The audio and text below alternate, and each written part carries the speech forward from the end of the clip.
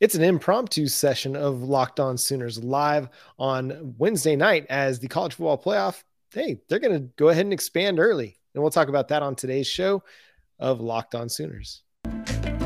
You are Locked On Sooners, your daily podcast on the Oklahoma Sooners, part of the Locked On Podcast Network, your team every day.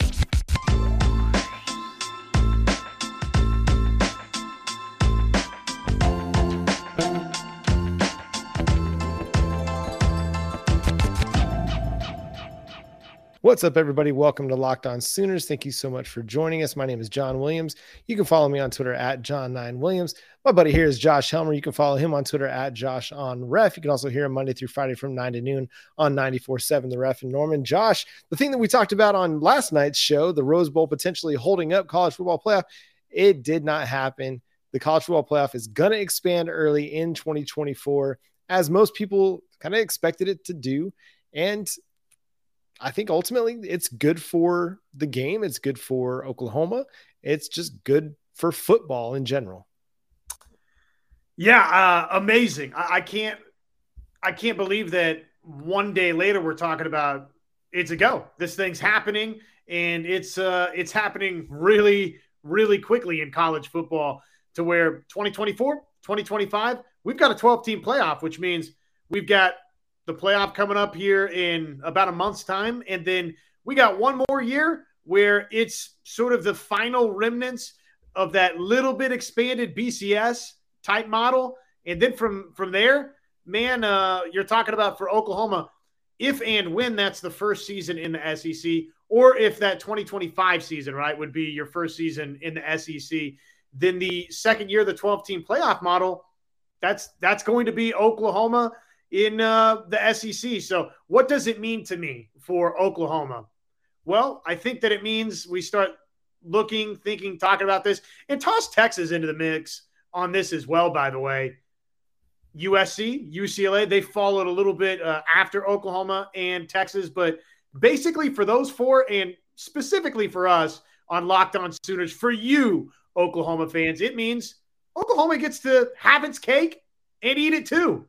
Oklahoma got exactly what it wanted, which was Oklahoma gets to go to the SEC. It gets the enhanced payouts of the SEC. It gets hopefully the recruiting bump of the SEC, right? The prestige of the SEC. And I think a lot of the same things that have always applied with this move for Oklahoma to the SEC is you find out very quickly and very easily, John, whether or not you belong with the nation's elite, because the nation's elite have resided in the SEC. So now that you get to play these teams week after week after week in the not so distant future, and it's combined with this 12-team playoff, and you're getting the big payout that you get from being a member of the SEC, man, this is kind of win-win-win-win-win for Oklahoma. This is what they envisioned it looking like when obviously they were kind of setting it up privately to make the jump to the SEC. Yeah, and I think the timeline, and you mentioned it, like I think the timeline works out beautifully for them because there was so much concern about Oklahoma being able to contend right away in the SEC in 2025 or 2023 when I kind of expected that they would make that jump. But if it's not till 2025, this gives Brent Venables, the staff, time to kind of retool this team, get this defense ready to roll, but at the same time still allows them to be potentially in contention for a college football playoff berth. I think it's a great timing. And I really do think it's really good for the sport in general. I know a lot of people aren't fans of college football playoff expansion. They weren't really fans of the college football playoff in general. But I think what this does is it just provides more intrigue to the games that are happening in November. So much of November for Oklahoma was just about bowl eligibility this year. The same true for Texas Tech, for Baylor, like a lot of these teams that were kind of out of it the last couple of weeks of the season. I mean, November 1st, they were still in the hunt. If you're still in conference title contention, you're still in contention for the Big 12 or for a college football playoff berth if you're going to get an auto berth by winning the championship. So I think it just creates a little bit more interest in the games that, when you have a 2-loss conference team or a 3-loss conference team that still has a shot at making the playoff, that's a little bit more interesting than, hey, you're just trying to win the conference title, or you're just trying to get, bowl eligible, something like that. And on the other hand, you look at a team like Ohio State this year, who's played really good football for the most part. They've got a Heisman Trophy contender in CJ Stroud. They got to hope that Michigan loses in the Big Ten title game, or somebody like USC or TCU loses in the Big Ten title game, the Big 12 or the Pac-12 title games, to have a shot, a realistic shot at making the college football playoff. In an expanded playoff, a team like Ohio State isn't getting punished just because they lost to an undefeated Michigan team. They still have a shot at contention. And I think that's to me the best part of this. You go back even further to TCU Baylor and the whole Big 12 debacle that transpired with those two and them not picking a team. Then this year, or an expanded playoff would have allowed both teams to get in.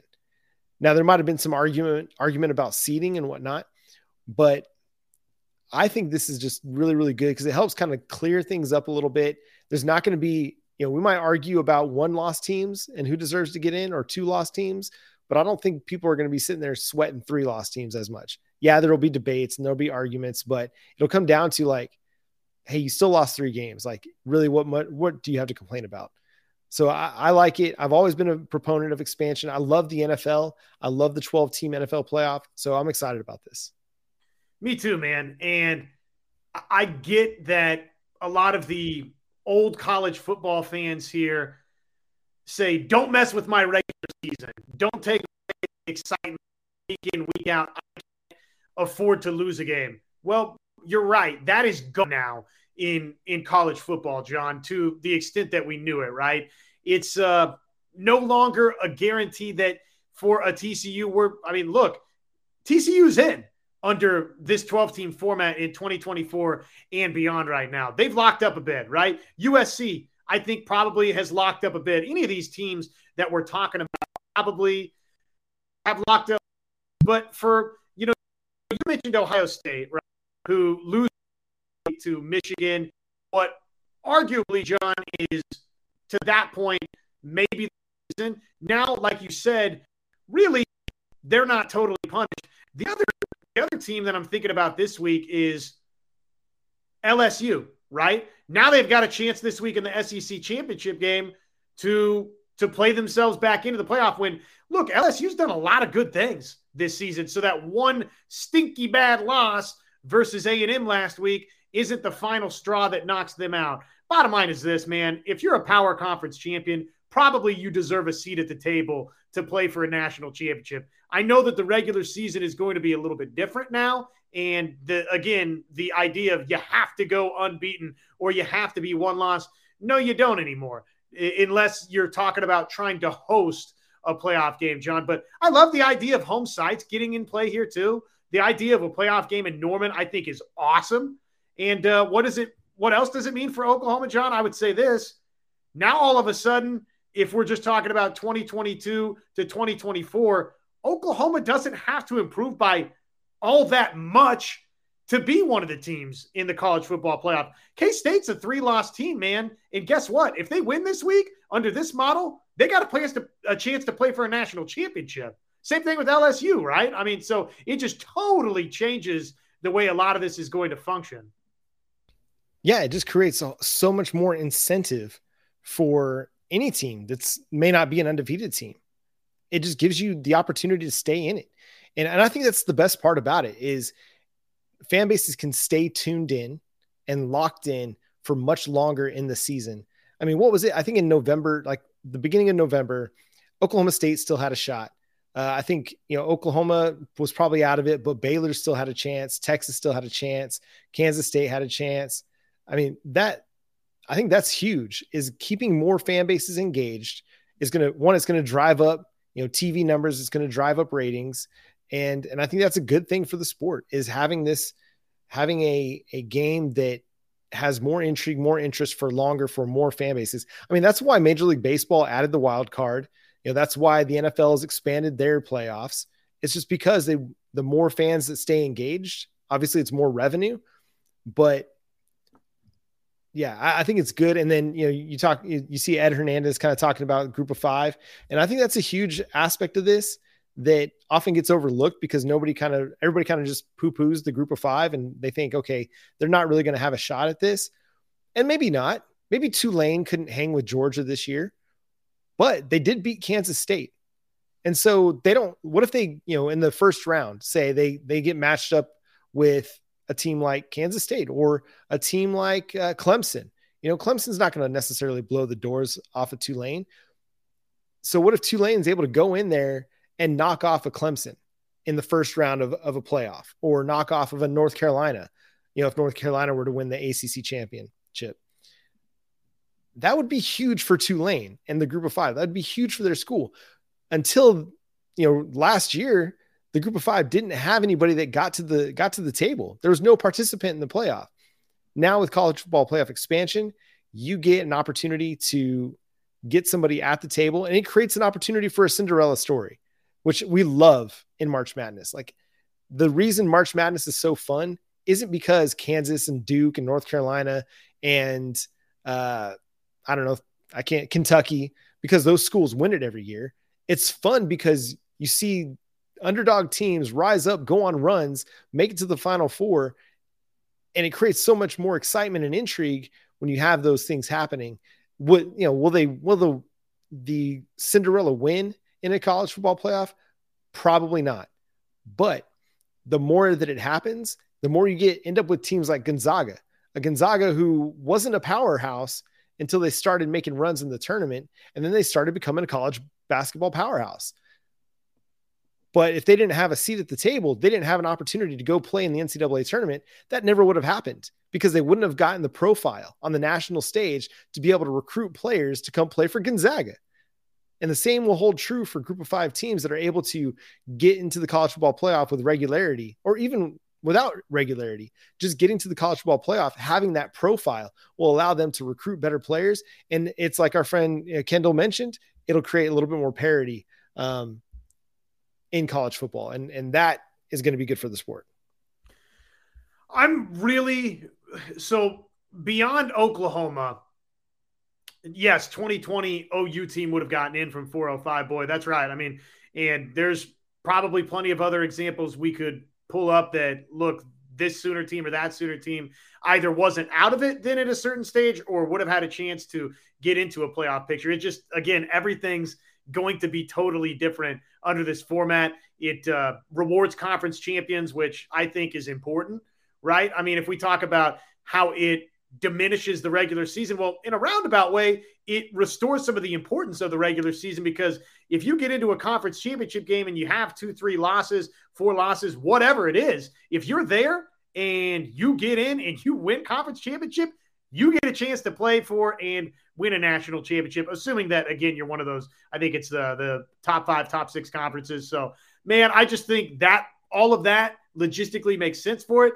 It allows a little more wiggle room for Oklahoma in terms of, if you're not a one-loss type Oklahoma team, then you still got a chance to get in and get red hot. So in years, John, where maybe you're breaking in a new quarterback, I'm thinking, let's see how next year plays out, right? I know there's a lot of buzz about, could Jackson Arnold play next season for Oklahoma? I think it's going to be Dylan Gabriel, but if you got to the midway point, right, this is just totally going down the hypothetical path. So follow me on this one. You probably all know where I'm going with this, but let's say 2 losses into the season, you say, you know what, we're going to make a quarterback change.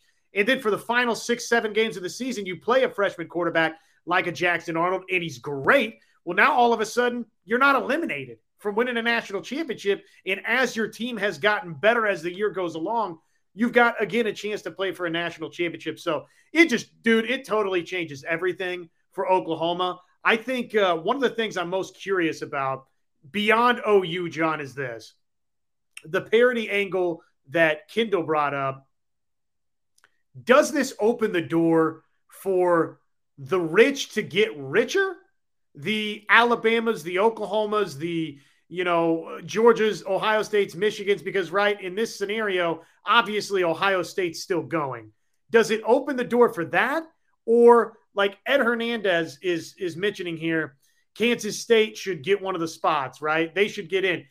Does a Kansas State, does a Wisconsin, some of these programs that kind of have been really solid, good programs for a long time, but not in that upper echelon, does this pave the way for one of them to, like you mentioned, Gonzaga in the NCAA basketball tournament, where now all of a sudden it was a mid-major, right? It started as a mid-major. Then a couple of Sweet 16 runs later, all of a sudden we're 10 years down the road, and all of a sudden Gonzaga is a perennial 1 seed. And I know that they play in the West Coast Conference, and that's probably part of the run of dominance right there. But just to use that as an example for someone that wasn't a historical power in college basketball, really because of the NCAA tournament, John, turned into a national power. Can this 12-team expansion, can that happen for multiple teams that we just don't know about yet in college football 10, 6, 8, whatever years down the road?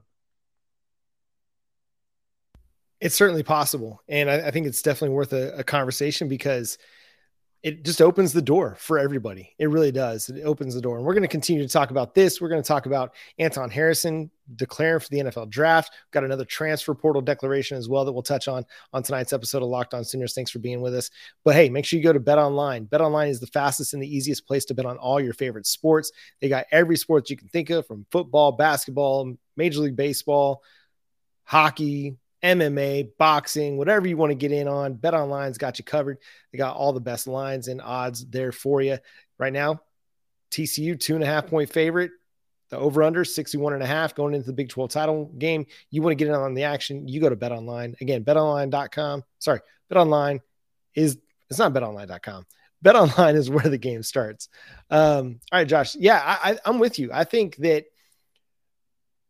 this does open the door. Yeah, it's betonline.net. It's not BetOnline. Anyway, this opens the door, because any team that can start making the college football playoff regularly just gets more shine. You get more eyes on you. That's only going to be good for your program. It's how we've seen, a team like Clemson back in the 2000 to 2010 kind of decade. They had some good years, but were they a team that we looked at as a powerhouse football team? No, but they started winning in the 2010s to 2020s, started, making, significant headway on the defensive side of the football, thanks to Brent Venables, getting into the college football playoff, winning national championships. And now they're looked at as a powerhouse in college football. I think, yes, we can dub them new money a little bit, but they're there, they're at the table. And I mean, they would have been, because they're in a Power 5 conference, but they emerged through winning in the postseason, winning in the college football playoff, winning national titles, and now they're considered one of the best programs in college football. So I think it's definitely possible for a team like TCU or Kansas State or Wisconsin. You can go back to a team like Stanford. Stanford's kind of fallen off a little bit. If they could have a good year and then get back into the playoff, it raises the profile for them. It raises their standing amongst recruits on the national stage. Whereas right now, like, how many Florida kids are watching Stanford football? None. But if they were to go on a run and even get the 12 seed in the playoff, well, they're going to be on national TV across the country, and everybody's going to be able to see them. So I think it's huge, and it does provide more opportunity for more kids to see more teams than they might otherwise. Yeah, the rich are going to get richer, because they always do.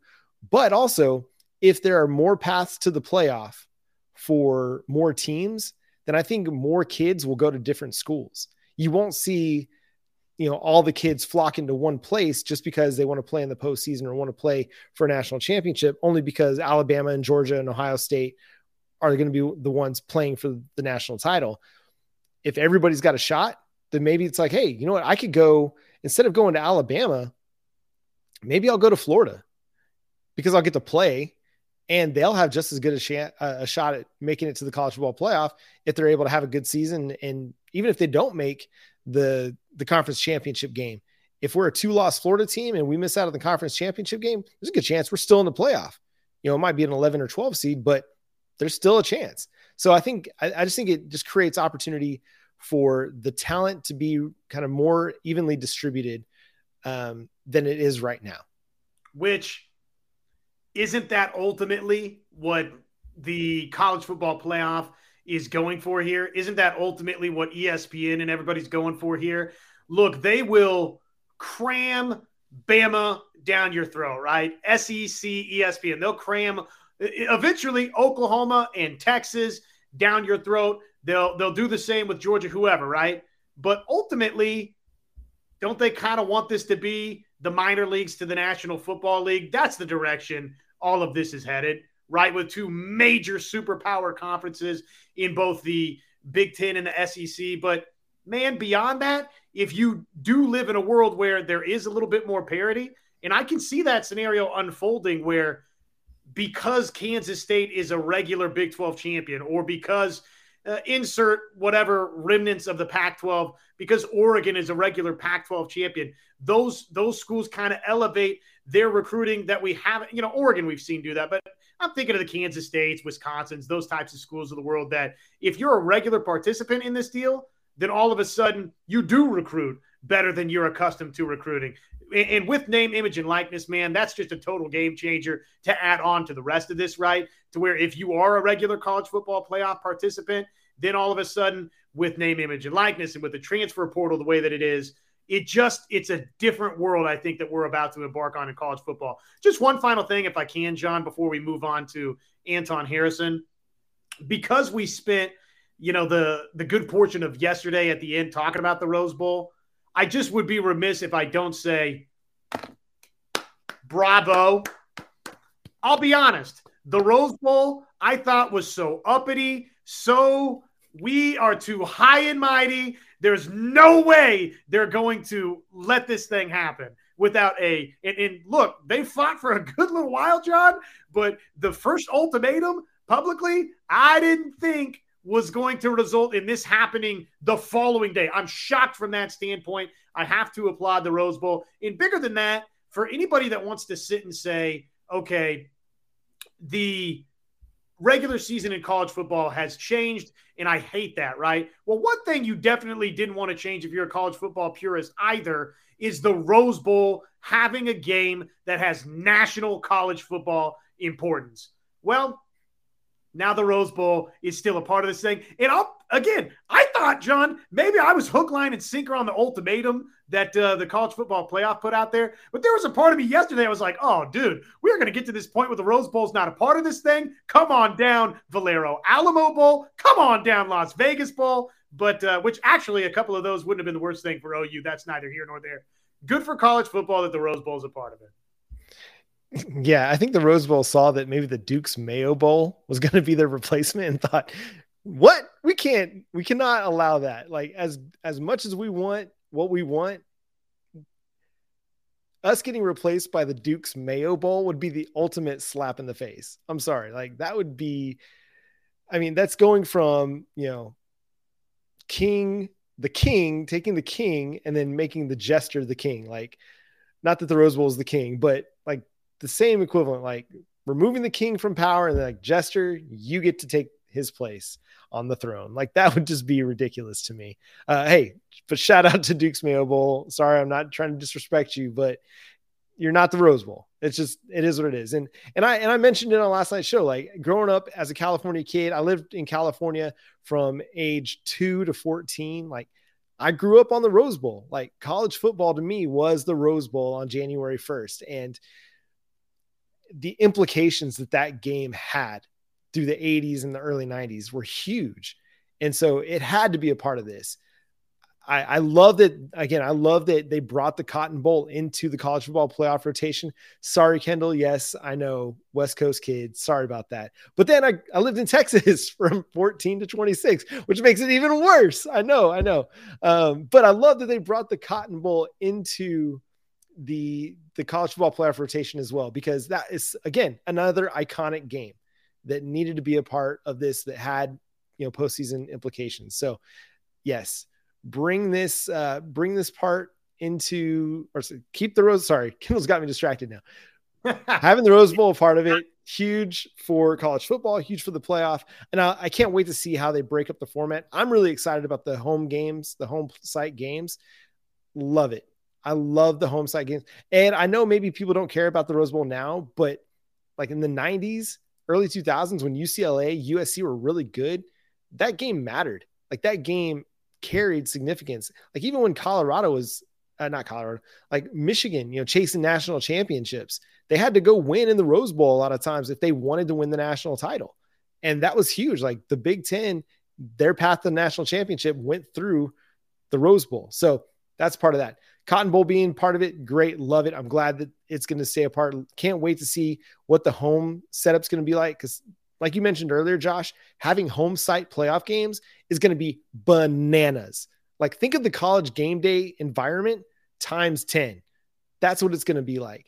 These fan bases are going to be geeked up for home playoff games. Like Alabama and Oklahoma in a home playoff game, whether it's in Tuscaloosa or Norman, dude, that's going to be lit. That'll be fire. Absolute fire. Just print the money for everybody in those towns, whether it's restaurants or hotels or the stadium, the networks. It doesn't matter. Print all the money.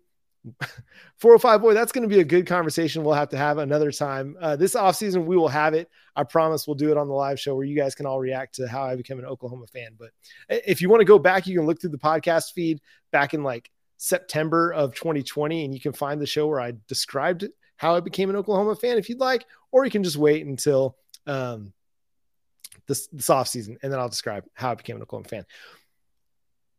That being said, where were we? What was I even discussing? I can't remember because 405 boy asked a really good question. Let's turn our attention now to Anton Harrison. Anton Harrison, unsurprisingly, declares for the NFL draft. I think the writing was kind of on the wall when I started seeing his name mentioned in the Draft Wire's mock draft as a first round pick, in Pro Football Focus's top 30 on their big board. Not surprising. The guy's a left tackle. That's an important position. It's part of the Money 5 in the NFL. So there's 5 positions that they prioritize both in free agency and in the draft. That's quarterback. So it's the guy that throws the ball, the quarterback, the guy that catches the ball, the wide receiver, the guy that blocks for the guy that throws the ball, the left tackle, the guy that rushes the guy that throws the ball, the defensive end or the edge rusher, and the guy that covers the guy that catches the ball from the guy that throws the ball. So quarterback, wide receiver, offensive tackle, defensive end, / edge rusher / outside linebacker in a 3-4 defense / cornerback. That's your Money 5. Anton Harrison plays one of those Money 5 positions. He's going to get drafted high. The priority will be placed on offensive tackles. According to Pro Football Focus, he's their 4th highest rated offensive tackle. That's huge. That number, that even if you're ranked 30, a lot of times you'll see a bump. So there's a chance he could be picked in the top 20 of the NFL draft in 2023 just because of the position he plays. Just one final thing on the home playoff game possibility. Sure. Can you imagine, man? I mean, it opens the door up for Oklahoma to host Texas or vice versa, right? Just wild. And we haven't seen that in what, a century or more. So it's just crazy to think about, some of the possibilities it presents. Obviously, as long as Lincoln Riley's in USC, the possibility of Oklahoma getting to host Lincoln Riley in a return and USC in a return game would just be crazy. I mean, it wouldn't be as good going out to USC as it would the Venom in Norman, but I just, playoff games at college campuses, I think has been long overdue. Anton Harrison, good for him. Smart business decision. Really look, I'd love to have Anton Harrison back. He's an NFL talent. For him, good chance. What did you put over here at Sooners Wire that he's sort of graded on Draft Wire's 2-round mock right at the tail end of the first round? I think number 30 on Pro Football Focus's big board. So dependent upon what the workout and combine stuff looks like for Anton Harrison, there's a chance that he does sneak into the first round, probably right no later than the second round for Anton Harrison. So really, how much more is he going to enhance his NFL draft status next year? Probably good decision to go while the getting's good and go get your money. So congratulations to him. Totally makes sense. He's had a fabulous season and obviously deserves what happens next. Yep. And that's going to do it for today's episode of Locked On Sooners. Thanks so much for tuning in, being part of the impromptu live stream. We just put it together kind of on the fly with the college football playoff expansion news breaking, late on Wednesday night. So But thank you for tuning in, stopping by, being a part of the show, commenting, and again, subscribing to the show wherever you get your podcast. We appreciate you guys so much. We're just 140 subscribers now from 3,000. So tell your friends, tell your family, make sure they go to the YouTube, subscribe to the show, and also continue to subscribe to the show wherever you get your podcasts.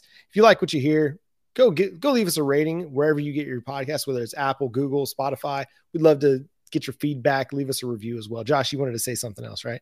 Oh, just like and subscribe, people. Please share Locked On Sooners. This is daily content, ladies and gents, even in the doldrums of spring doesn't really exist in Norman, Oklahoma, because we have Sooner softball and Sooner baseball that's on the uptick. But throughout the spring, through those long dog days of summer, we've got Sooner content for you throughout the summer, at least probably 4 days out of a week. So like and subscribe, share with your friends, share with your family, pass it on to a loved one. Locked On Sooners. Appreciate you guys each and every day for making us your first listen.